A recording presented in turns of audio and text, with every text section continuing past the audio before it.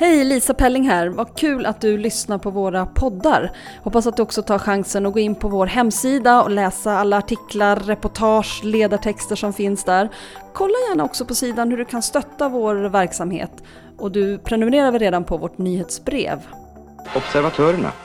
Det är de som i ett allt mer byråkratiserat och svårmanövrerat samhälle gör tidningen till det viktigaste vapnet mot förstelning och maktmissbruk. Som tar upp kampen mot det som tycks dumt, gement och vrångt.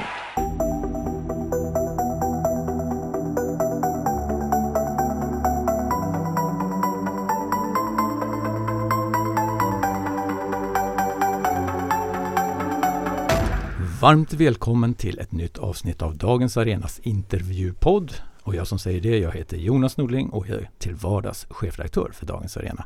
Och varmt välkommen säger också till dagens gäst, Erik Bengtsson. Tack så mycket. Det är jättekul att ha dig här. Du är verkligen i hetluften på många sätt och vis med anledning av en bok som du precis har kommit ut med, och det är den vi ska snacka lite om, tänkte jag.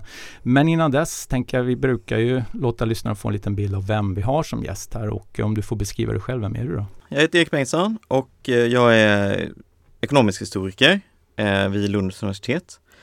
Så jag jobbar med att undervisa i ekonomisk historia och forska om bondepolitik, inkomstolikhet och materiell levnadsstandard i Sverige sedan 1600-talet i princip. Och jag har ju skrivit den här boken då som heter Världens jämlikaste land, som kom ut igår och som är lite som min personliga tolkning av vad betyder all den här forskningen jag har hållit på med de senaste 5 åren. Jag har försökt syntetisera det till en bok om det moderna Sverige sedan 1700-talets mitt ungefär, och den politiska, ekonomiska och sociala ojämlikhetens utveckling. Och den kommer inte gå som du säger, när vi står här du och jag så är det tisdag den 8 september för att vi ska datera det här samtalet. Vi ska prata om den här boken, men jag tänkte fortfarande att vi ska prata lite om dig, Erik, först. Du beskrev lite vem du är, men hur har du hamnat där? Ja, jag är född 84, så jag pluggade på Göteborgs universitet på 2000-talet och halkade in på ekonomisk historia och blev väldigt kär i det, kan man väl säga. Hur blir man det? Ja, det är en bra fråga. Alltså en grej var ju faktiskt Jan Jörnmark, numera politiker för Demokraterna i Göteborg, hade jag som lärare på en B-kurs. Jag tror det var 3 studenter kanske. Känd för sin fäbless för öde platser. Exakt, numera är han kändis. Ja. Men han var en jättebra lärare också. Han hade samma entusiasm som lärare, kan jag säga. Och en gång så stod vi ute på rökpaus på gården, också ett så här gammalt fint hus som det är vi inne i nu. Och han sa på sin breda värmländska: grabbar, ekonomisk historia, det är det bästa som finns. Och det håller jag nog med om.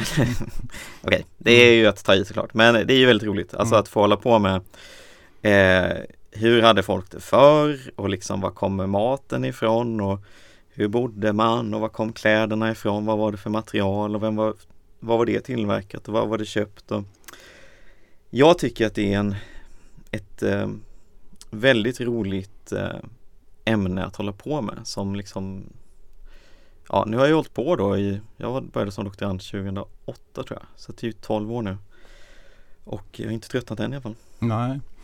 Just Jan Jörnmark då hittade ju det här sidointresset kring bortglömda delar av världen som han har slagit mynt av på olika sätt och vis. Vad är ditt sidointresse då? Inget sånt tror jag. Alltså, det kommer sen. Jag kollar på sport på tv 2 timmar om dagen typ. Det är väl mitt sidointresse. Okay, ja. Det som är bra med att ha det som sidointresse är att det absolut inte går att slå mynt av. Det finns ingen som helst kompetens i det. Jag bara sitter passivt och tittar. Och så försöker jag förstå så här, den här pitchen i Cleveland. Jävlar, man sätter dem på pottan, de här slagmännen i Pittsburgh. Det här ser inte bra ut.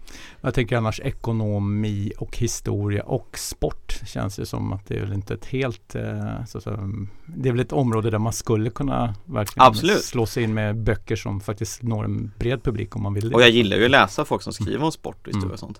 Men jag tror för min egen mentala hälsa är det nog bra att ha ett intresse som absolut inte har med jobbet att göra. Nej. Så jag är nog liksom, det är klart att jag är superintresserad av ekonomisk historia och det är ju på min fritid också liksom. Jag kan ju läsa massa böcker som inte på jobbet men som ändå sen 2 år senare så visade det sig att shit, jag hade ju användning för den där biografin jag läste över någon Claes Roland, någon sån här 1600-talsgubbe liksom. Jag menar, här i den här boken så använder jag ju någon anekdot som är från en sån riktig gubbabiografi över Magnus Stenbock, Caroline och Magnus Stenbock. Och det är jag ju lite intresserad av bara för att min farmor och farfar bodde på Magnus Stenbocks gata i Halmstad. För det är ju en sån, han var ju med och erövrade Skåne för svenskarna, va? Och den läste jag ju absolut inte av professionella skäl, utan det var bara så här, ja, kul att läsa en biografi av en 1600-talsgubbe som var ute och slogs med dansken liksom. Men sen så visade det sig att det fanns en jättebra anekdot där om hur hans farsa hade utnyttjat sin ställning till att bygga ett palats här på Blasieholmen. Som jag liksom använde då för att belysa den här ojämlika maktordningen som fanns i det samhället. Men det är ju inte så som den författaren hade tänkt att det skulle användas, tror jag. Och det är inte heller det jag hade tänkt när jag läste den boken. Nej. Så det är klart att det flyter ju ihop liksom. Men vissa akademiker tänker ju så här att man ska vara på spänn jämt liksom, och redo så här. Men då blir man ju knäppt. Alltså, jag hade inte klarat det, utan jag försöker nog inte tänka på jobbet när jag inte är på jobbet. Och sen så kommer det till en, det är ofrånkomligt liksom. Om man verkligen tycker att man gillar sitt jobb. Det gör jag. Men då behöver man inte liksom anstränga sig. Nej, just det. Men här var det en anekdot som du hade glädje av. Det är i det här fallet då en adelsman som använde möjligheten till dagsverkare lite precis. Väl flyhänt och fick faktiskt... Åkte dit i reduktionen. Ja, exakt. Ja. Väldigt spännande tid i svensk historia. Men då har vi en liten klarare bild av dina drivkrafter kanske, åtminstone varför du har hamnat där du är just nu. Du har skrivit den här boken om jämlikhet i Sverige ur ett historiskt perspektiv som vi ska prata om. Men jag tänkte också att vi ska, när man då gräver i den här typen av orättvisor eller felbelastningar utav samhällets resurser och sånt som du har grävt inom, så får man någon politisk tarm och vaknar också. Har du något sånt intresse eller är du bara forskare? Från och med igår är jag ju S-märkt ekonomisk historiker eftersom att i Studio 1 så frågade de, för att i public service de vill inte släppa fram experter som är liksom smygpolitiska kanske. Så då fick jag uppge min partitillhörighet. Så jag är medlem i Socialdemokraterna. Vad tycker du om det? Att man som behöver etikettera? Ja, jag tycker det är väldigt intressant. Jag har verkligen tänkt mycket på det sedan dess. För att, alltså det är inte så att de vill sätta dit mig såklart, men det känns ju lite som att ett arguments bäring beror ju inte på partitillhörigheten hos personen som för fram det. Men däremot så förstår jag verkligen synpunkten också att folks liksom, politiska ideologi och så här, och min politiska ideologi påverkar ju hur jag tänker och hur jag skriver, och givetvis var jag intresserad av till att börja med. Så att på ett sätt, jag har inga problem med det. Jag tycker att, men det lustiga är ju att i vår jobbuppgift som akademiker på universitetet så man ska ju liksom undervisa, forska, och så tredje uppgiften är ju faktiskt att man ska prata med samhället. Så att det känns ju också som ett enormt slöseri om man inte skulle någonsin engagera sig politiskt och försöka liksom, jag vet inte, kanske få någon användning av det man ändå lär sig på jobbet så. Och då, men sen kan får man ju spela med öppna kort då kanske och säga så här, ja visst, jag är liksom forskare, men jag är också en privatperson som har åsikter liksom. Så det är klart. Så det är ju lite intressant med den här boken, att den är ju liksom den bygger ju på min forskning, så det är ju jättemycket forskningsresultat som har gått in i den och jättemycket forskning som jag har läst, andra människors forskning. Men det är ju min tolkning, och den är inte skriven som, jag har inte skrivit den för att meritera mig som forskare liksom. Då tror jag inte jag kommer höra den heller. För att här är, jag menar, alltså en anledning till att den är så stolpigt skriven så är ju för att jag aldrig skriver på svenska liksom. För att vi forskare uppmuntras ju inte att skriva, i alla fall i min disciplin, så skriva böcker på svenska är ju, det är inte merit alltså. Utan då skriver man artiklar på engelska. Det är liksom det som, för karriären. Och det är ju det jag har gjort de senaste 5 åren. Men nu tänkte jag väl att lite får man tänka på den tredje uppgiften också liksom. Så det här är ju som den är absolut inte skriven för min karriär, utan den är mer skriven för att vara en del av den samhälleliga debatten. Så.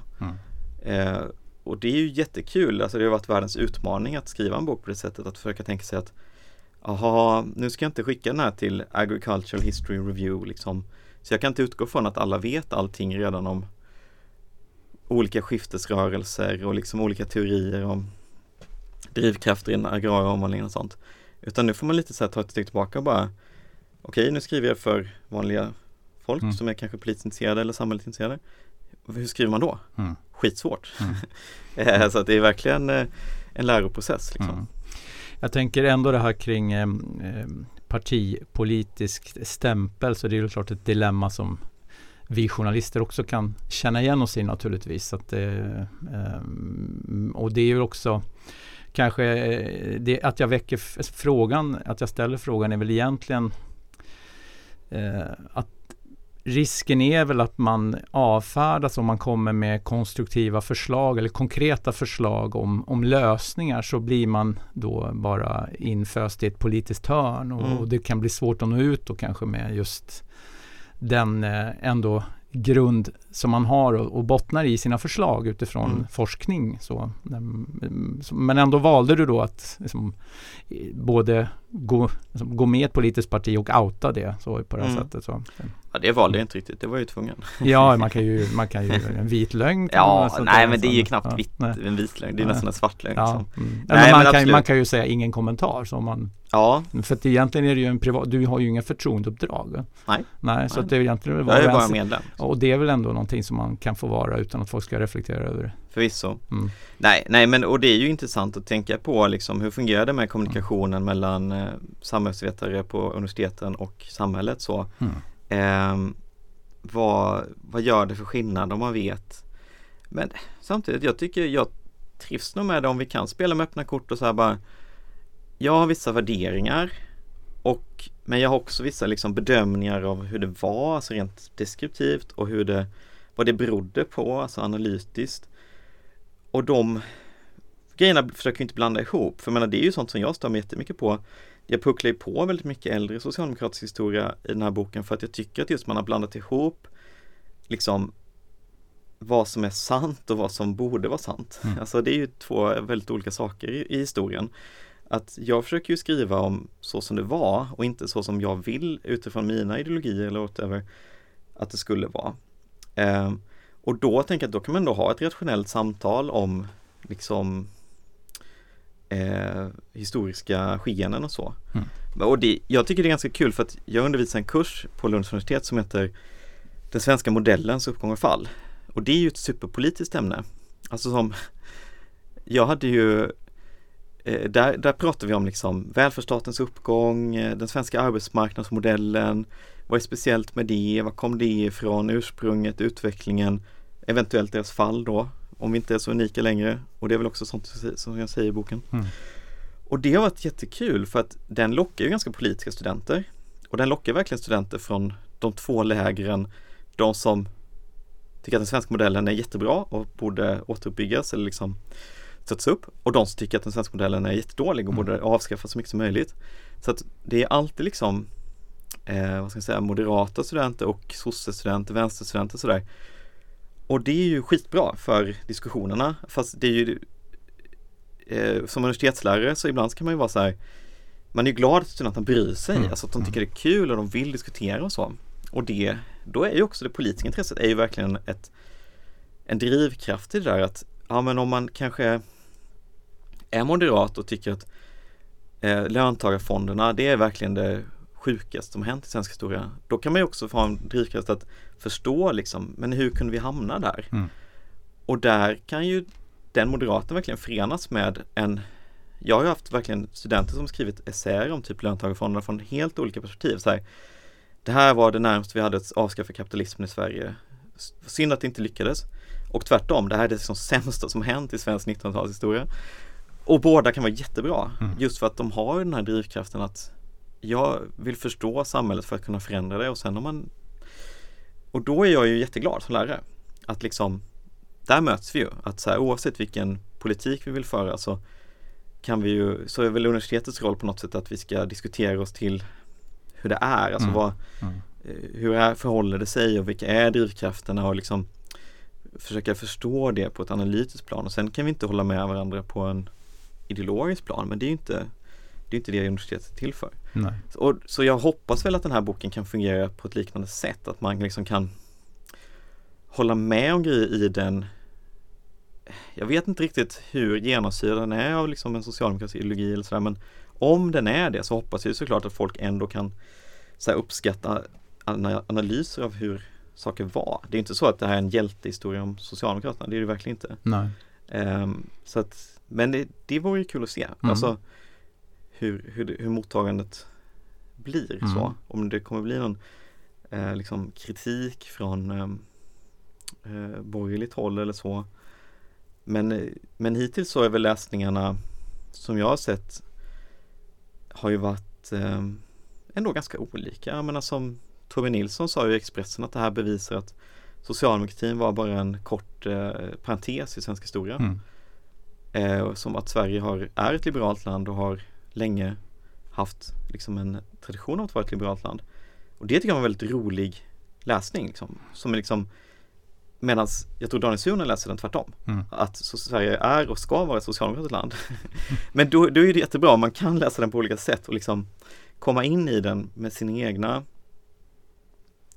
glasögon och liksom att den inte, jag tror att om man kan tolka den på minst 2 olika sätt så tror jag att det är bättre än, alltså då är det nog en bättre bok än om den bara är så här, ja, det ska inte vara en pamflett liksom, som bara säger en sak. Du sa att den var stolpigt skriven.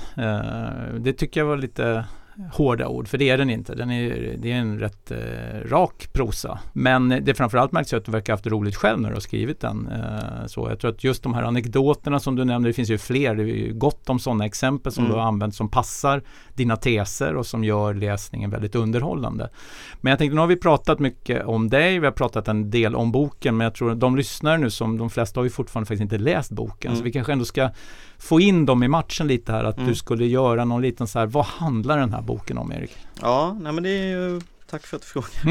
Jag berättar gärna om det.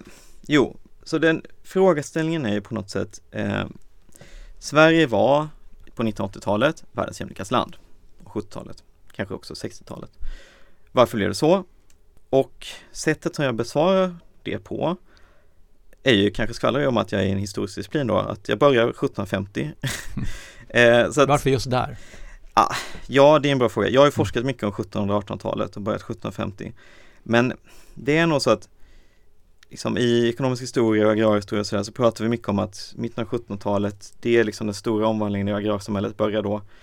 Väldigt snabb folkökning 1750 till 1850. Väldigt snabb proletarisering. Och om Sverige någonsin har varit ett bondesamhälle och inte bara ett agrarsamhälle, alltså ett samhälle präglat av en bondeklass och ett väldigt litet proletariat, så upphör ju det att stämma kanske efter 1750 någon gång när de agrara underklasserna växer väldigt fort. Så jag börjar väl där lite för att ta avstamp i en diskussion om hur var samhället i Sverige före industrialismen och före det moderna Sveriges uppkomst kanske. Och då är det lite så här, jag hade kunnat gå tillbaka till 1600-talet också, men jag tror mycket av det som jag diskuterade på 1700-talet. Gjorde du på Blasieholmen, gjorde du det där? Exakt, är ju giltigt också 1600-talet. Så jag pratar ganska mycket där om vad var det för typ av reglering av ägande, vad var det för typ av reglering av arbete, vad var det för typ av mer eller mindre feudal ideologi som präglar Sverige. Så den lyssnare som jag säger, jag läser bara böcker som handlar om 1600-talet också, de kan läsa den här boken. Det finns lite sånt. Ja, men så den handlar ju ganska mycket om feudalismen. Det kapitlet heter Den gamla regimen. Och så där är väl lite, det underförstådda argumentet är ju, för att l'ancienne regime är ju inte ett svenskt begrepp givetvis. Så att argumentet är ju lite att Sverige var inte så speciellt den perioden, utan det var ett ganska vanligt västeuropeiskt feudalt land. Sen är ju nästa kapitel, den gamla regimen består. Och det är ju kanske ännu spetsigare, det är liksom perioden 1850-1917, och då försöker jag förklara, det är väl mer bekant historia för många svenskar kanske. Då snackar vi liksom industrialismen, övergången från fyrståndsriksdagen till tvåkammarriksdagen, de moderna partiernas uppkomst, folkrörelse-Sveriges uppkomst. Så där tror jag att det rör mig med ganska mycket bekant materia för folk, men jag försöker liksom ge en ny syntes och förklaring till vad är det som händer här, och att liksom vanligtvis så skrivs ofta en historia som är vad man säger teleologisk, alltså att vi skriver tillbaka det som vi har idag, och exempel om vi är ett demokratiskt land idag, då letar man efter tecken på att vi alltid har varit det, och liksom att man skriver en vinnarnas historia som är så här, ja, det fanns alltid människor som vill ha demokrati och så. Men jag försöker väl sätta en mera, som jag tycker, saklig prägel på den analysen och liksom peka på att den här införandet av tvåkammarriksdagen 1866, 65, 66 är liksom en unikt odemokratisk reform i europeisk historia för den tiden. Där liksom när Tyskland och Frankrike rör sig till allmän rösträtt för män och Frankrike, liksom Norge, Danmark, de andra länderna jämför med börjar ge ganska många rösträtt, liksom inte bara de rika så gör ju Sverige en superexkluderande reform som gör att bara 1/50 av alla vuxna män får rösta och inga kvinnor givetvis. Nej, och företag får rösta men inte... Exakt, det är ju det som, det är ju också roligt att Piketty stöter jättemycket på det där. Han pratade om det i DN i helgen. Ja, precis. Om att liksom, och det är ju sånt som, jag citerar ju Einar Mellqvist där som skrev en avhandling om kommunalvalssystemet 1974 och där han säger liksom att alla europeiska länder hade ju någon sån plutokrati, alltså att det var inte en man en röst eller en person en röst utan det var en krona en röst. Men vårt system var liksom utstuderat oinlikt, det verkligen var, man kunde ha hur många röster som helst i landskommunerna och sådär, så att man kunde ha mer majoritet av alla röster i sin kommun och sånt om man var riktigt rik, eller om man var ett företag. Så där försöker jag väl liksom berätta liksom om, jag tror inte folk vet liksom hur otroligt ojämlikt och odemokratiskt Sverige var. Och så det är ju kärnan i boken, är ju just den perioden, alltså som där 1750 liksom förklarar om den gamla regimen, det är liksom bakgrund. Men här kommer vi till kruxet som är det här, varför blev Sverige världens jämlikaste land? Och det härleder jag ju ur den processen hur svenskarna gjorde upp med exakt den här väldigt odemokratiska och ojämlika regimen. För där har jag en diskussion om hur liksom de här väldigt ojämlika politiska institutionerna uppmanade folk, de här 80% av männen och 100% av kvinnorna som inte fick rösta till riksdagen och som hade väldigt lite inflytande och som var liksom väldigt reglerade uppifrån, inte till deras egen vinning liksom, att engagera sig i folkrörelser och så. Så där knyter ju an till en väldigt bekant debatt för många, tror jag, om folkrörelserna liksom. Frikyrkorna, nykterismen, arbetarrörelsen.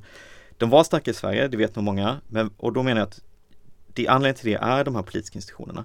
Att ur den här stora olikheten så kommer den motreaktionen som förenar väldigt stor del av befolkningen i en demokratiserande koalition. Och då så menar jag ju, så det är kapitel 4, är liksom när den, vad ska man säga, koalitionen kommer till makten och verkligen förändrar Sverige väldigt kraftigt efter 1917. Och där ingår ju också en slags, då, så man kan säga att är det en socialdemokratisk historia för att jag är socialdemokrat, men jag tycker ju själv att jag försöker lyfta fram Liberalerna som en kraft i svensk historia som ofta har fallit bort eftersom att i modern tid så har Moderaterna varit det stora borgerliga partiet och bönderna, eller Centerpartiet, har varit väldigt viktiga om man tänker på liksom Fälldin ledde regering på 70-talet, om man tänker på Kohan och sådär. Medan Folkpartiet och Liberalerna, de har varit lite mer så här, har de verkligen förändrat Sverige? Men det är ju också en utslag av just den här teologiska berättelsen att många socialdemokrater har skrivit historia om socialdemokrater och många konservativa har skrivit historia om konservativa och högern. Medan Liberalernas roll i liksom Sveriges modernisering har varit underskattad, tycker jag. Så där pratar vi väl rätt mycket om den här bredare demokratiska koalitionen som är både liberal och socialdemokrater. Och jag tror att det har fallit bort i liksom min forskning som jag bygger det här på, så citerar jag en idéhistoriker som heter David Östlund som säger att vi behöver en citat avsocifiering av det nationella självmedvetandet. För att på gott och ont så är det ju så att väldigt många associerar svensk modern historia med Socialdemokraterna. Så att om det har hänt något bra, då är det Socialdemokraterna som vi ska tacka för det. Men om det har hänt något dåligt, typ transittrafiken för Nazi-Tyskland eller steriliseringarna, då är det också Socialdemokraternas fel. Och då missar man ju liksom att det är klart att Sverige var ett mycket mer komplext samhälle så med fler politiska krafter och sådär. Och där jag följer ju då till exempel David Östlund och Henrik Björk och så här, som försöker liksom skriva in Liberalerna i demokratiseringshistorien om Sverige. Och även försöka skildra liksom att politik är ju aldrig så enkelt att en part bara unilateralt säger så här ska det bli, utan att det var en mer spännande och motstridig process. Så det är hjärtat i boken. Och sen är det ett sista kapitlet som är mer vad har hänt sedan 1950 ungefär. För då menar jag att då var det väl etablerat att Sverige var på den här jämlikhetsvägen. Liksom. Då var Sverige redan ett speciellt land. Och sen dess så, det tror jag folk kan mer där. Så det skriver jag inte så mycket om liksom, jämlikheten fortsatte på 50-, 60-, 70-talet. Och sen har det vänts i ökade ojämlikhet ekonomiskt sett i alla fall. Sen 80-talet. Och där försöker jag väl också i och för sig polemisera. Jag tror att jag försöker ha en antireduktionistisk läsning av ojämlikheten i boken. Så att ibland så är det så här att folk gillar att tänka att en typ av ojämlikhet hänger alltid ihop med alla annan också. Så att om det är så här, om vi inte hade superblodiga klassrelationer, då tyder det på att vi hade lite små klasskillnader också. Och det försöker jag argumentera väldigt mycket emot. Att jag håller med om att vi hade årdagen 31 är en anomali i svensk historia. Andra länder hade mycket mer blodiga klassrelationer mellan arbetsgivare och arbetare. Men det kan man absolut inte läsa. Alltså man kan inte läsa av den ekonomiska basen från den här överbyggnaden som är hur klasserna umgås. Utan den ekonomiska basen var extremt olik, men mekanismerna för repression var annorlunda i Sverige. Och det är det jag försöker förklara i stycket som ni har publicerat på er hemsida. För det som då är extra sugen kan då gå in på dagensarena.se och läsa det utdraget direkt. Precis. Och det är ju en nyckeldel i boken, för det är just det argumentet att nej, man kan inte, alltså ekonomisk ojämlikhet är inte, det orsakar i sig ingenting annat, och jag tror vi måste ha en sån holistisk och liksom lite mer komplex förståelse av ojämlikheten. Så att jag ångrar lite att jag inte skrev in, jag har en polemik egentligen med, jag har ett problem med den här Wilkinson och Pickett Spirit Level-boken. Jämlikhetsandan. Att ojämlikhet leder till allt annat som är dåligt, och det tror jag inte på att det är liksom om man uppskattar ekonomisk jämlikhet som ett värde i sig, då behöver man inte gå genvägen med att säga att det är det nödvändigt för allt annat, för det tror jag inte att det är. Nej. Så jag tror inte att den här boken kan inte förklara typ varför blev Sverige ett rikt land? Man behöver inte vara jämlikt för att bli rikt. Alltså USA är ojämlikt och rikt. Vi är mer jämlika och rika. Så jag försöker ändå så här. Det här är inte berättelsen om allt i Sverige, och jämlikheten är inte allt, men det här är liksom en berättelse om just den aspekten. Du sa ju att just kring den här tiden fram till demokratiseringen med den allmänna rösträttsreformen 1917 då, som du hade som slutdatum i det andra kapitlet här, att du sökte en ny syntes, sa du. Nu var du inne lite på att liksom återupprätta liberalernas del i den här historieberättelsen, men vad är det för syntes du egentligen vill etablera här? Och i det här fallet då så betyder ju syntes att du lägger en tes och en antites mot varandra då? Ja, nej, men syntesen är väl liksom att jag försöker knyta ihop just de här sakerna. Hur hänger det ihop att Sverige var så himla politiskt odemokratiskt och väldigt ekonomiskt ojämlikt? Alltså att...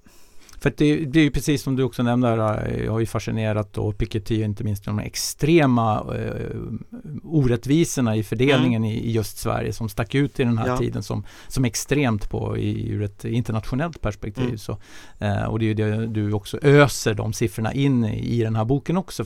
Men det är ju inte okänd materia, tänker jag. Det är ju liksom alla som har läst svensk proletär litteratur har väl tagit del av det här narrativet, om man ska använda det begreppet. Ja, nej, absolut. Det är en bra poäng, för det har alltid funnits liksom flera olika bilder av Sverige som florerar, tror jag. Och det är ju definitivt det är nästan som en eländesberättelse liksom, om att det verkligen var knapert förr liksom.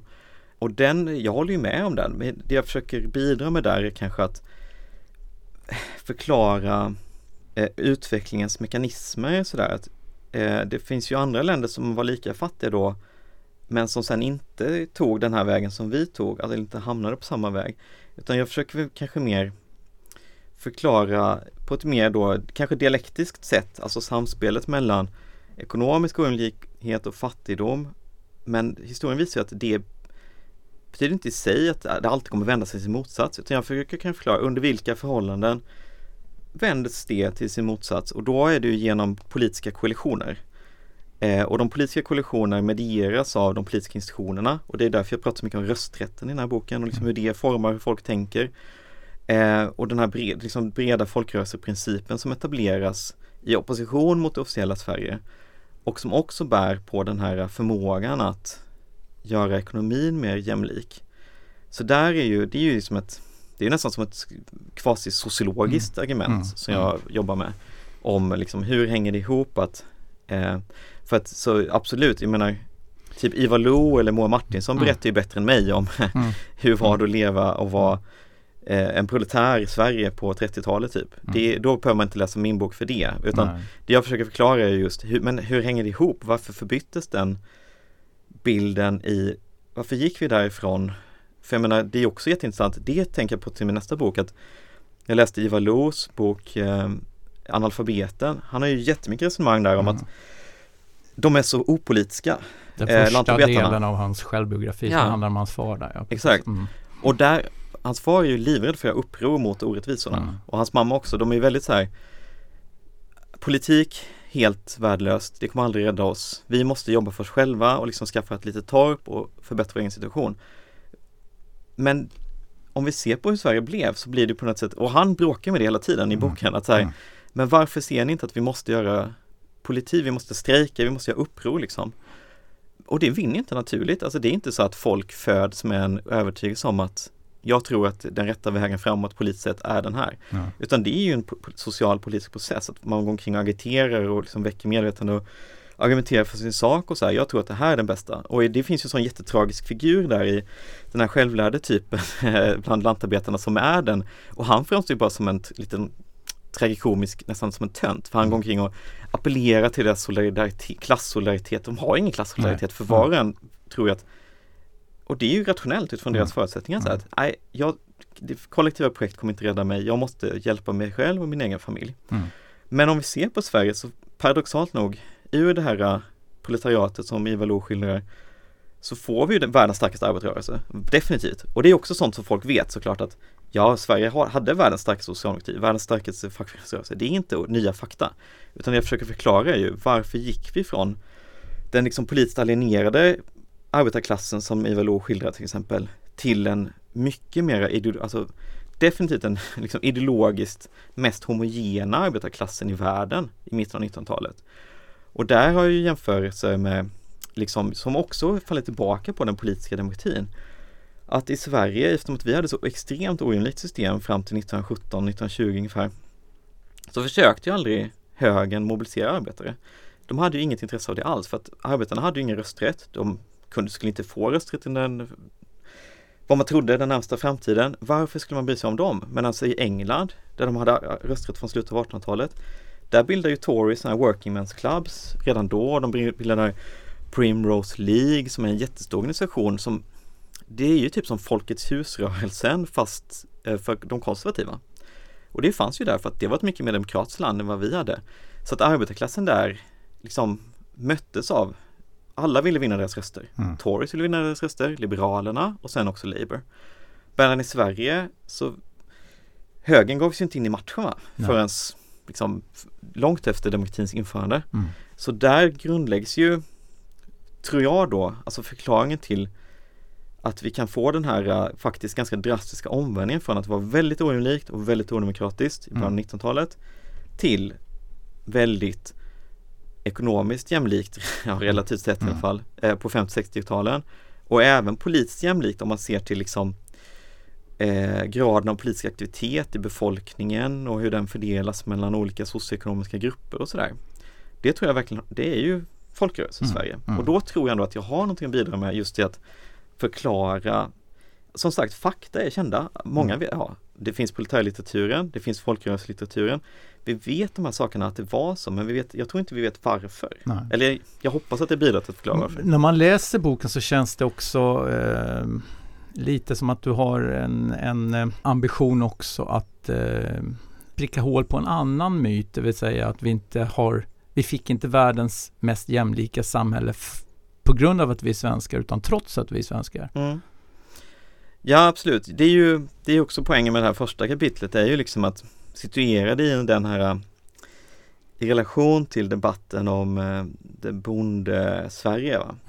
Så det är ju där boken börjar lite, och det kan jag väl också, jag kan berätta en anekdot kanske om varför det blev en sån här bok, för att det var för att vi hade ett utbyte mellan Göteborgs universitet och universitetet i Sao Paulo i Brasilien. Precis, väldigt ojämlikt land. Och deras lärare kom till Göteborg för att undervisa och vi åkte till Sao Paulo för att undervisa. Och så skulle vi undervisa om så här svensk ekonomisk historia och sånt, och så är det så här, vad kan vara relevant att prata med brasilianska nationalekonomer? Varför ska de lära sig någonting om Sverige? Och så tänkte jag på, vad är speciellt med Sverige? Ja, men det är ju lite det jag undervisar hemma med vanliga studenterna, den svenska modellens uppgång och fall. Det är ju Assar Lindbeck sa ju det 97, liksom, han skrev en artikel som hette Det svenska experimentet. Och där sa han så här, att Sverige är ett litet land i utkanten av Europa. Sant. Varför ska någon bry sig om det annat än svenskar? Men så sa han att men det som är intressant är att på 1900-talet så var vi så politiskt extrema på ett sätt. Vi hade världens största välfärdsstat. kanske världens högsta skatter, världens starkaste fackföreningar, var på vippen att införa socialismen, liksom med löntagarfonder och sådär. Och oavsett vad man tycker om det kan jag tycka är jättebra eller jättedåligt, men det är ju intressant, alltså varför blev det så?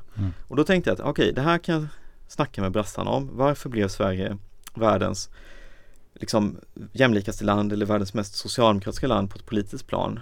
Och så tänkte jag så här, ja, men de läser ju inte svenska då måste jag hitta grejer på engelska som jag kan förklara det för dem. Och då fann jag väl det att den engelska språkiga litteraturen av Sverige är ju, om man går tillbaka i tiden, väldigt dominerad av bondeberättelsen. Då är det verkligen så här, Sverige var inte ett feodalt land, vi hade en liten svag adel som var relativt fattig, inte dominerade sina undersåtar, blev väldigt uppbunden med statsmakten. Men vi hade en väldigt stark självägande bondeklass. Och det gjorde att vi hade en ganska demokratisk samhälle, alltså på sättet att vi hade en politisk jämlikhet mellan bondehushåll, att vi alla bönder här liksom. Och de var alla med på sockenstämman och de var med på häradstinget och de skickade representanter till riksdagen, det här fjärde ståndet som vi hade. För det är också sånt som Piketty snackar om, att liksom, det är ju något speciellt med Sverige, att vi hade bonderepresentation i riksdagen tillbaka till 1500-talet eller så. Så då tänkte jag, okej, då får jag väl dra den här storyn för dem, för brassarna, att ja, Sverige var ett bondeland och därför blev det jämlikt. Men sen när vi själva gjorde vår egen forskning om förmögenhetsolikhet och så var det inte alls det, utan då var i Sverige 1900 mer ojämlikt än USA, liksom. Mer ojämlikt än Storbritannien i princip.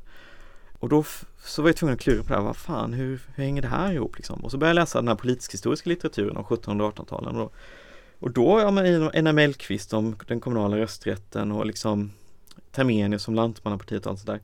Helt annan bild alltså i den äldre svenska litteraturen som ingen läser längre. Vi har en hel podd om detta för den som verkligen vill fördjupa sig. Underbart. Kompisar från förr. Och då hittar man liksom att Sverige var ett extremt odemokratiskt land, så det jag precis pratade om. Och då försökte jag få ihop det, men om vi nu var bondedemokrati sedan 1500-talet, varför var vi då så himla odemokratiska på 1800-talet? Och ojämlika ekonomiskt sett. Så där liksom började det ju så att så då skrev jag en artikel på engelska som jag kunde använda och undervisa brassarna. Och så publicerade jag den, förra året blev den publicerad. Och då var det verkligen så här, shit, det här är ju jättespännande. Så då började jag läsa in mycket mer på den här, jag vet inte hur bekant är det liksom, men jag tror nog folk känner igen den. För då liksom började jag ju leta, så här, då började man ju studsa så här när Ulf Kristersson säger i riksdagen, vår svenska jämlikhet går tillbaka till vår tradition av de fria bönderna. Och man bara, vad tänker du nu liksom? Och det är ju många säger så i förbifarten, alltså det är inte så att folk omkring med plakat och säger att svensk jämlikhet kommer från bönder, men det ligger där som en bild och ett antagande som ofta dyker upp att ja, men vi är så speciella för att vi hade aldrig feudalism och vi var alltid ett bondeland och sådär. Och den polemiserar ju verkligen med. Alltså att den idén att 1900-talets jämlikhet är bara 1700-talets jämlikhet transponerad, det tror jag inte ett smack på. Utan som jag ser det så är det ju att vi kanske är mer jämlika år 1700 ekonomiskt och politiskt, men sen blir vi ju mycket mer olika och liksom går om de andra länderna i Europa och sen blir vi mer jämlika igen. Och då är det mer så här, då kan man ju inte förklara det med att 1900-talet är förutbestämt av 1700-talet, utan då måste man ju också förklara varför vi tog den här konstiga vägen och den här liksom motsatsernas spel. Så absolut, så det är ju definitivt en polemik som är liksom inbyggd i boken så. Och apropå polemik så känns det ju som att det är framförallt en annan bok som du går i polemik gentemot, nämligen den som kom ut för snart 15 år sedan som Henrik Berggren och Lars Tjägård skrev om Är svensk en människa? Är det medvetet eller blev det bara så? För du återkommer ju till den vid flera punkter i Precis, jag vill gärna påpeka att jag återkommer bara till den 4 gånger tror jag på 200 sidor. Så det är inte så att jag pratar om den jämt ständigt. Men du lyfte också upp den när ni hade en debatt, textidén här nu till exempel. Så att absolut. Så nog är den ändå top of mind. Ja, absolut. Och det är ju inte för att, alltså som i introduktionen till den här boken så presenterar det som att berättelsen om Bondesverige, det jämlika fria Bondesverige, har många varianter där egentligen historikern Eva Österberg har ju utvecklat den mest så här utmejslade verkligen bondehistorien. Hon höll verkligen på med 15, 16, 17-tals historia så. Och la fram den och många av hennes doktorander har fortsatt på det och liksom försökt diskutera hur kan den här politiska kulturen av förhandlingar på sockenstämmorna, hur leder den till socialdemokratin och kohandeln på 1930-talet och så. Så Eva Österberg har ju varit en otroligt viktig historiker i Sverige, men är kanske inte lika läst längre. Så att jag tror inte folk reagerar heller om jag säger så här att jag polemiserar med den här bilden från Eva Österberg. Medan Bergen och trädgård är mer top of mind också för, inte för mig bara utan för läsarna, eftersom att den boken, den kom 2006 och sen den har aldrig riktigt lämnat debatten så jag uppfattar det, utan har ju kommit nya utgåvor uppdaterade och som sagt är blivit av en portallitteratur för många samhällsintresserade. Så. Och den är ju svår att gå förbi och man måste ju säga också att på ett sätt är det ju en komplimang att polemisera med ett verk så som är 15 år gammalt är ju också en komplimang. Alltså det betyder också att jag tycker att det är en bra bok som är värd att ta på allvar. Men också en bok som jag förstår har influerat hur folk tänker. Så det är väl därför som jag försöker ju liksom föra där, som sagt, icke-deterministiska resonemanget, där jag liksom medger på något sätt att jag kollar jättemycket på ekonomisk ojämlikhet, det är inkomster och det är ägande, och så kollar jag mycket på formell politisk demokrati, alltså rösträtt och sådär, valdeltagande och sånt. Medan deras syfte är ju ett annat, det är ju inte det de kollar på, det är ju mer en idéhistorisk bok kan man ju nästan säga, där de liksom härleder vad de kallar den här statsindividualismen till en rad tänkare i svensk historia som har liksom tänkt på liknande sätt och menar då att det liksom har haft en politisk kraft så. Och det, om jag då står fast vid mitt ord att basen inte bestämmer överbyggnaden rakt av, så måste jag medge det att man kan ha en sån ideologi som är verksam och viktig. Det viktiga, och det försöker inte jag förneka, det viktiga är att inte ur det avläsa att också den ekonomiska basen var så liksom, vad ska man säga, demokratisk eller harmonisk som ideologin var. Så tvärtom, så jag menar ju på så sätt att min bok pekar fram för en ny forskning som måste jobba med den här mer komplexa begreppet om idéers makt kontra det materiellas makt. Alltså där man erkänner att ett samhälle är inte gjutet i ett stycke, utan det finns motsättningar i alla samhällen och det är så förändringen sker, att motsatserna spel, alltså dialektiken. Och det kan ju vara en sån dialektik mellan att man har ett uttryckligt ideal som är jämlikt och demokratiskt och frihetligt, men en materiell verklighet som är allt annat än det. Och då kan ju faktiskt idealen, det säger ju Marx också liksom, att också idéerna kan få materiell makt när den griper massorna, va? Alltså om den gör det, om den vinner den legitimiteten, och det är ju det som Bergen och trädgård argumenterar för, som jag tolkar det, så kan det också förändra den materiella verkligheten. Men så det jag vill göra är ju att pusha, jag vet inte om de kommer göra det, men alltså historiska forskare och debattörer mer allmänt att ha ett mer så icke-deterministiskt resonemang där man kan ta in ekonomi och politik och idéer samtidigt och resonera kring. De bestämmer inte varandra rakt av. Det bas bestämmer inte överbyggnad och absolut inte tvärtom. Men de står i ett samspel. Och det är jätteintressant. Jag tycker att det är väl den typen av historisk forskning som jag själv vill bedriva också, såklart. Så det är ju det är ju intressant att vi hamnar där, för att det är ju definitivt så att jag kritiserar deras bok i min bok. Det ska jag inte sticka under stol med. Och det är väl också för att det är väl en kombination av att den är väldigt inflytelserik. Och då tänker jag att det är mer relevant att debattera den. Och det känns ju lite som att den också, i och med att den har den ställning som den har, så blir det är extra tacksamt att attackera den. Man ger sig alltid på sina föräldrar, sina föregångare för att liksom, så att det är väl som du säger, det är en komplimang kanske åt båda håll då, ur det perspektivet att de också reagerar. Och den som är intresserad av den här dialogen er emellan, så kan ju följa den då på dagensarena.se där Henrik Berggren och Lars Trädgård har kommit in med en replik på den publicerade scen- och debattartikeln som har varit, och förhoppningsvis kommer du svara det. Så att jag tänkte att vi skulle släppa spåret med Berggren och Trädgård och också och det gör jag lite motvilligt, för alla journalister älskar en härlig fight. Det är ju därför det här också blir extra intressant. Men jag tänker ändå att för att ge boken, liksom, den som du har skrivit, faktiskt mer rättvis, så att vi inte fastnar i den här delen, så du öppnar ju upp och visar också då, när vi har pratat mycket om de bitar där du vill visa på hur ojämlikt Sverige var och hur orättvist det faktiskt var, till hur vi istället då, pendeln drog åt helt andra hållet då, och sen så, som du sa, så är vi nu tillbaks där vi liksom börjar bli lite mer ojämlikt igen, men vi är ju långt ifrån situationen som rådde år 1900 i Sverige. Så kan du se en risk att folk börjar liksom nu far pendeln tillbaka så att vi lever i ett väldigt ojämlikt samhälle när vi faktiskt inte gör det, sätter du ett historiskt perspektiv så att det blir... Ja, men jag har funderat på det. För att det kom ganska nyligen en sån artikel i en historisk tidskrift som handlar om The Gilded Age i USA. Alltså liksom de här väldigt La Belle Époque kanske man skulle säga i Europa. Alltså åren där någon gång mellan 1870 och första världskriget som ju var extremt ojämlika också i Sverige. Och då, den artikeln handlar om exakt den analogin. Kan man säga att vi lever i en ny Belle Époque? För det är, många har ju dratt den parallellen så här att men nu har vi liksom vår tids robber barons, är det liksom Amazons ägare och sådär. Blir det liksom en plutokratisk system precis som då och sådär. Och den artikeln som är skriven nu får man säga att marxistiskt perspektiv säger att det är inte en giltig analogi exakt eftersom att historien funkar inte så. Den upprepar inte sig. Man kan aldrig gå tillbaka till ett tidigare stadium eller tidigare fas för att varje fas utvecklas ur den förra fasens interna motsättningar. Så den här pendelmetaforen, den ställer inte du upp på riktigt?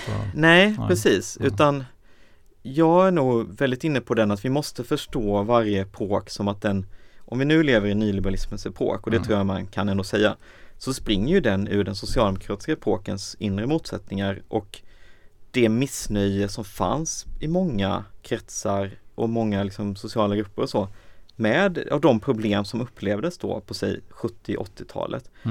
Och jag tror, det säger jag alltid till mina studenter liksom att om man ska förstå så här politik för övertaget så är det väl alltid så här att det känns ju alltid som om man pratar om ekonomiska kriser och sånt att efter varje ekonomisk kris så drar politikerna en ny slutsats och de löser det problem som var och skapar ett nytt problem. Alltså det är liksom det är inte så att vi går tillbaka till det gamla utan för så då hade vi aldrig haft några problem om man kunde lära sig av historien och bara så här lösa problem som en gång fanns. Så hade vi blivit färdiga. Så är historien tar ju aldrig slut. Men givet utifrån det perspektivet då, för jag tror många vill läsa din bok som att om vi bara får upp organisationsgraden i fackföreningarna igen och att vi får folk att engagera sig politiskt, då kommer det bli som på 30- och 40-talet som den ljusnande framtid i vår. Vi tror på det här tillsammans. Men med det resonemang som du för nu så är ju det är också en falsk bild då, för det går inte att återskapa.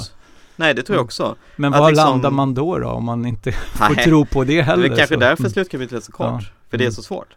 Nej, men och det tycker jag är viktigt. Att jag tror att som sagt, framförallt om man säger så här, det här är en socialdemokrat som ekonomisk historiker, så blir det så här, oj, det här måste vara en riktig nostalgiker som verkligen vill att det ska vara som på 50-talet typ. Men jag menar, så är det inte. Alltså det är ju liksom, jag är ju medveten om att det är inte önskvärt och det är inte heller möjligt att återskapa en liksom socialdemokratisk hegemoni eller så. Och jag försöker väl också komplicera det där i slutet av boken när man pratar om den ökande ojämlikheten att, och som sagt det är ju min kritik mot Wilkinson och Pickett också, att det förfaller ju faktiskt till en slags väldigt nästan vulgär positivism när man tänker att om Gini-koefficienten stiger med 5 poäng, då kommer automatiskt brottsligheten stiga så här mycket. Klyftorna mellan olika samhällsgrupper kommer falla så här och tilliten så här. Jag tror inte det är en legitim analys av samhället. Det fungerar inte så. Alltså, det är inte en mekanik utan det är ett mycket mer komplext dialektiskt samspel mellan olika processer. Och som sen, jag till exempel så pekar jag på det här att i England pratar de om en redistribution of social esteem sedan 50-talet, att jag tror att vi underskattar nu hur otroligt hierarkiskt Sverige var fortfarande 1950. Att skillnaden mellan klasserna, alltså typ överläget mellan en lärare som var ett prestigeyrke då, eller en läkare eller så, mot en arbetare var enormt. Mycket värre då än vad det är nu. Så att på vissa sätt tror jag vi är friare nu. Jag menar, alltså, det är ju, man kan ju också peka givetvis på andra typer av ojämlikhet såsom den uttalade rasismen är mindre idag, tror jag, 1950. Sexismen är definitivt mindre idag. Alltså på många sätt är vi ju friare nu och nyliberalismens löften är ju inte bara negativa. Tycker jag ju även som socialdemokrat då att det har funnits ett frihetsprojekt i det här som har gjort att vi har hamnat i något nytt som är motsägelsefullt och vi har jättemånga samhällsproblem liksom, och olikheten ökar och på vissa sätt är ju det ett problem också, men det betyder ju inte att, tack och lov inte, att vi kommer hamna i liksom feudalismen igen bara för att Gini-koefficienten stiger. Nej. Parallellt med din bok, eller parallellt med arbetet med din bok, så har ju regeringen tillsatt en jämlikhetskommission som verkade i princip samtidigt som du skrev den här boken. Och det är ju lite också talande, den kom med sitt slutbetänkande här bara för några veckor sedan. Och jag tänker utifrån, nu har du ägnat fokus om just hur vi blev jämlika, vad som eventuellt har förändrats och kanske haft några tankar om hur saker och ting skulle kunna bli annorlunda igen. Den här kommissionens förslag, hur nära är det så att säga, vad du tänker är rimligt med tanke på att där ska ju då, där har ju regeringen då egentligen redan fått en förslagslista på. Ja, det är många konkreta förslag de kommer med. Har du tittat på dem utifrån ditt perspektiv? Nej, måste jag erkänna att jag inte har gjort. Nej, alltså. Jag blir inte ens nyfiken då så här, just, absolut. Men den är väl 1000 sidor tjock. Jo, men det gör som journalister, läs sammanfattningen. Där finns ju alla förslagen. Det är bara 20 sidor. Men jag har väl tänkt att jag måste läsa hela. Jo, men alla konkreta förslag finns ju i sammanfattning och det är ju ändå ett 50-tal på olika områden. Så att säga. Och där är det ju väldigt tydligt vad man vill uppnå för. Men du har inte liksom satt det mot ditt raster då liksom. Nej, som sagt, och det är nog viktigt att säga om den här boken att jag har ju inga illusioner om att det här är en liksom how to öka jämlikheten guide. Alltså absolut inte. Man kan inte spola tillbaka.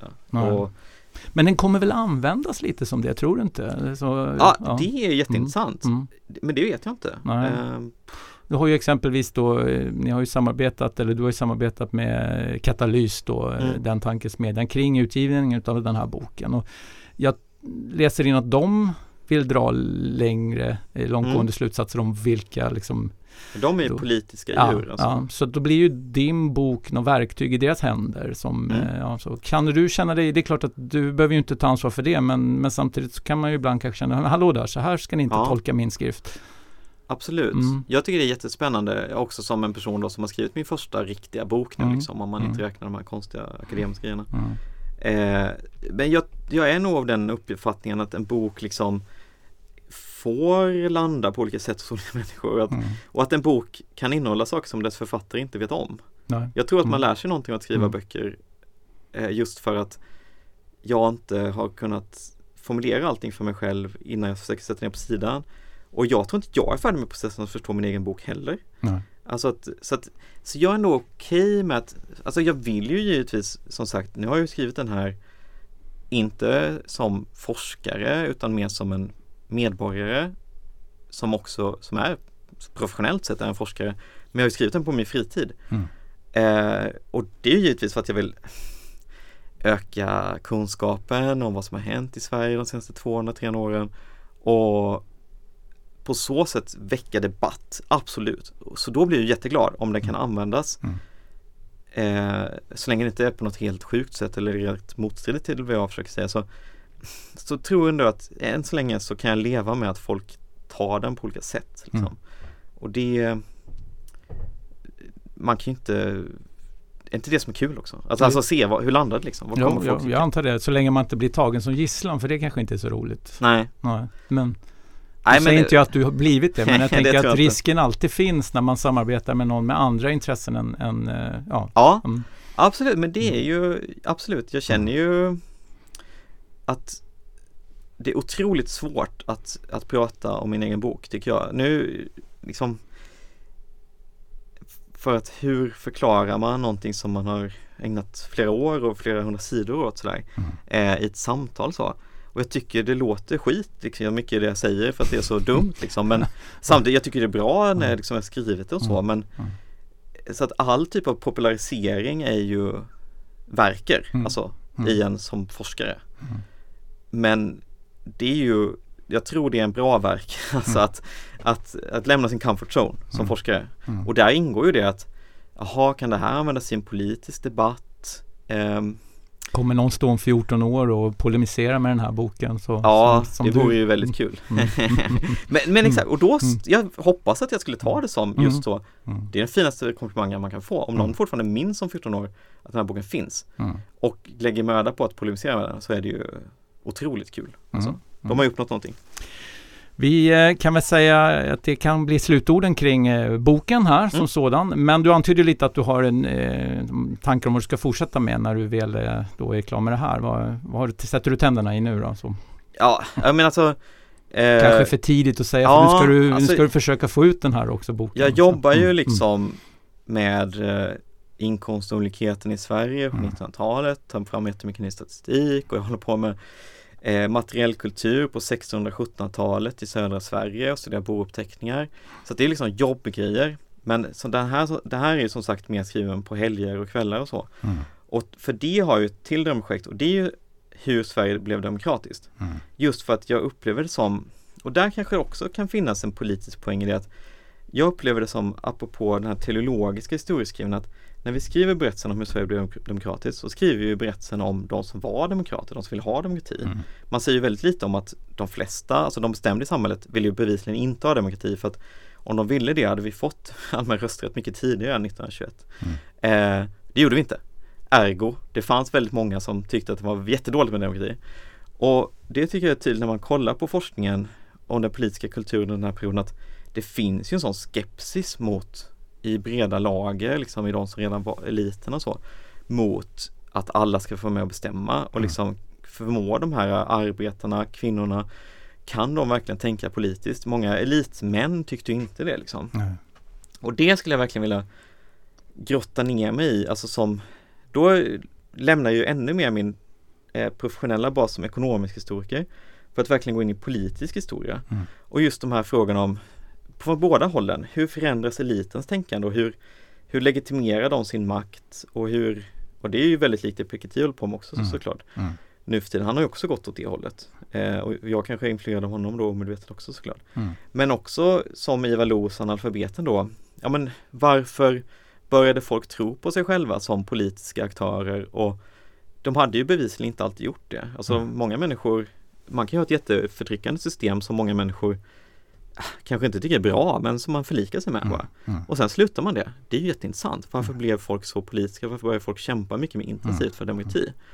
Och vilka liksom uppfattningar om demokratin och vad den var bra för stod mot varandra. Och där tror jag att det finns en spännande historia att ta itu med där, som också säger någonting om vår tid. För nu har vi ju liksom en debatt om så här, vi har ökad skepsis mot politiker, minskad tillit i samhället, minskad tro på staten, och liksom många verkar inte tycka att det funkar så bra. Alltså om man kollar på de här SOM-institutens liksom så här frågor om är Sverige på väg åt rätt håll och sånt.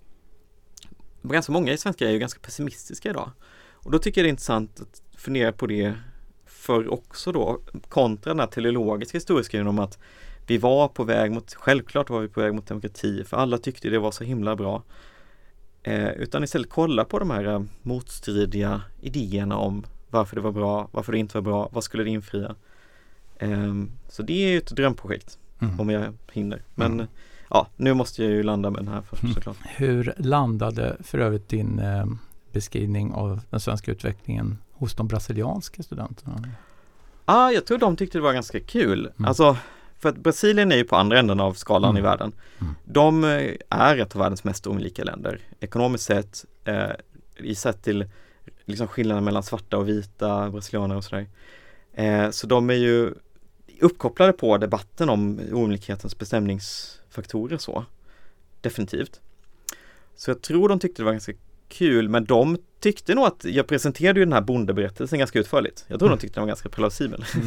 För jag vet inte om de köpte min förklaring just. Men det var ju inte heller, som sagt, det är ju universitetet, där är ju inte poängen att man ska övertyga folk om att just man själv har rätt om allting. Men, så de tyckte nog att det var ganska exotiskt det här med bondeståndet i riksdagen och liksom talmannen Per Olsson blev avmålad av hovmålaren Ehrenstrahl för att han var med på liksom, Karl XI:s bröllop. Eller, va? De tyckte ändå att det var ett slående drag av jämlikhet i svensk historia. Vi kan i alla fall konstatera att deras reaktioner gav dig mer smak och också skriva den här boken då på svenska, och det var vi väl bra så. Erik, stort tack för att du tog dig tid och delade med dig av din bok och dina tankar. Och din bok heter då alltså Världens jämlikaste land, och den är utgiven på Arkivförlag och finns nu tillgänglig i närmsta boklåda eller på den platser där du då helst köper dina böcker. Kära lyssnare, stort tack för att du har hängt med oss hela vägen hit. Det blev ett långt avsnitt idag, men det är också ett viktigt ämne. Jag som säger det heter fortfarande Jonas Norling och är alltså till vardags chefredaktör på Dagens Arena. Jag hoppas att du fortsätter att lyssna på våra poddar. Vi har ju en gäng olika poddar och som jag nämnde här när vi pratade om riktigt bortglömda böcker som ingen läser längre, så har vi faktiskt ett helt poddformat för det som heter Kompisar från förr. Där kan du lyssna in på just när vi dissekerar böcker som ingen har läst på väldigt, väldigt länge. Med det sagt, tills vi hörs igen, ha det bra och ta hand om er. Hej då!